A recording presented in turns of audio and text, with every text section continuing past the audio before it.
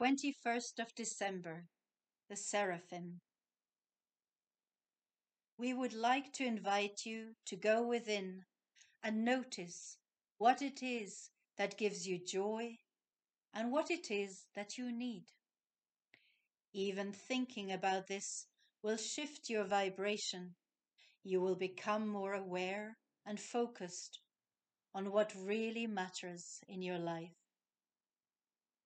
Is it a kind word or gesture? Friends? Spending good times together? Or maybe singing, dancing, enjoying the beautiful things in life? Why don't you take some time out and just choose 1 to 3 items each and meditate over them? What are you still missing? Of what would you like more in your life? We are here to ask you in detail because these matters are important to us. We sing, we rejoice in the glory of God, and you are divinity in a body. Of course we care how each one of you is doing, how you are feeling.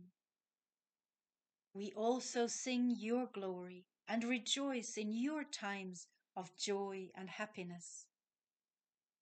We cannot create it for you, but we can encourage you with our fire to create heaven on earth by yourselves.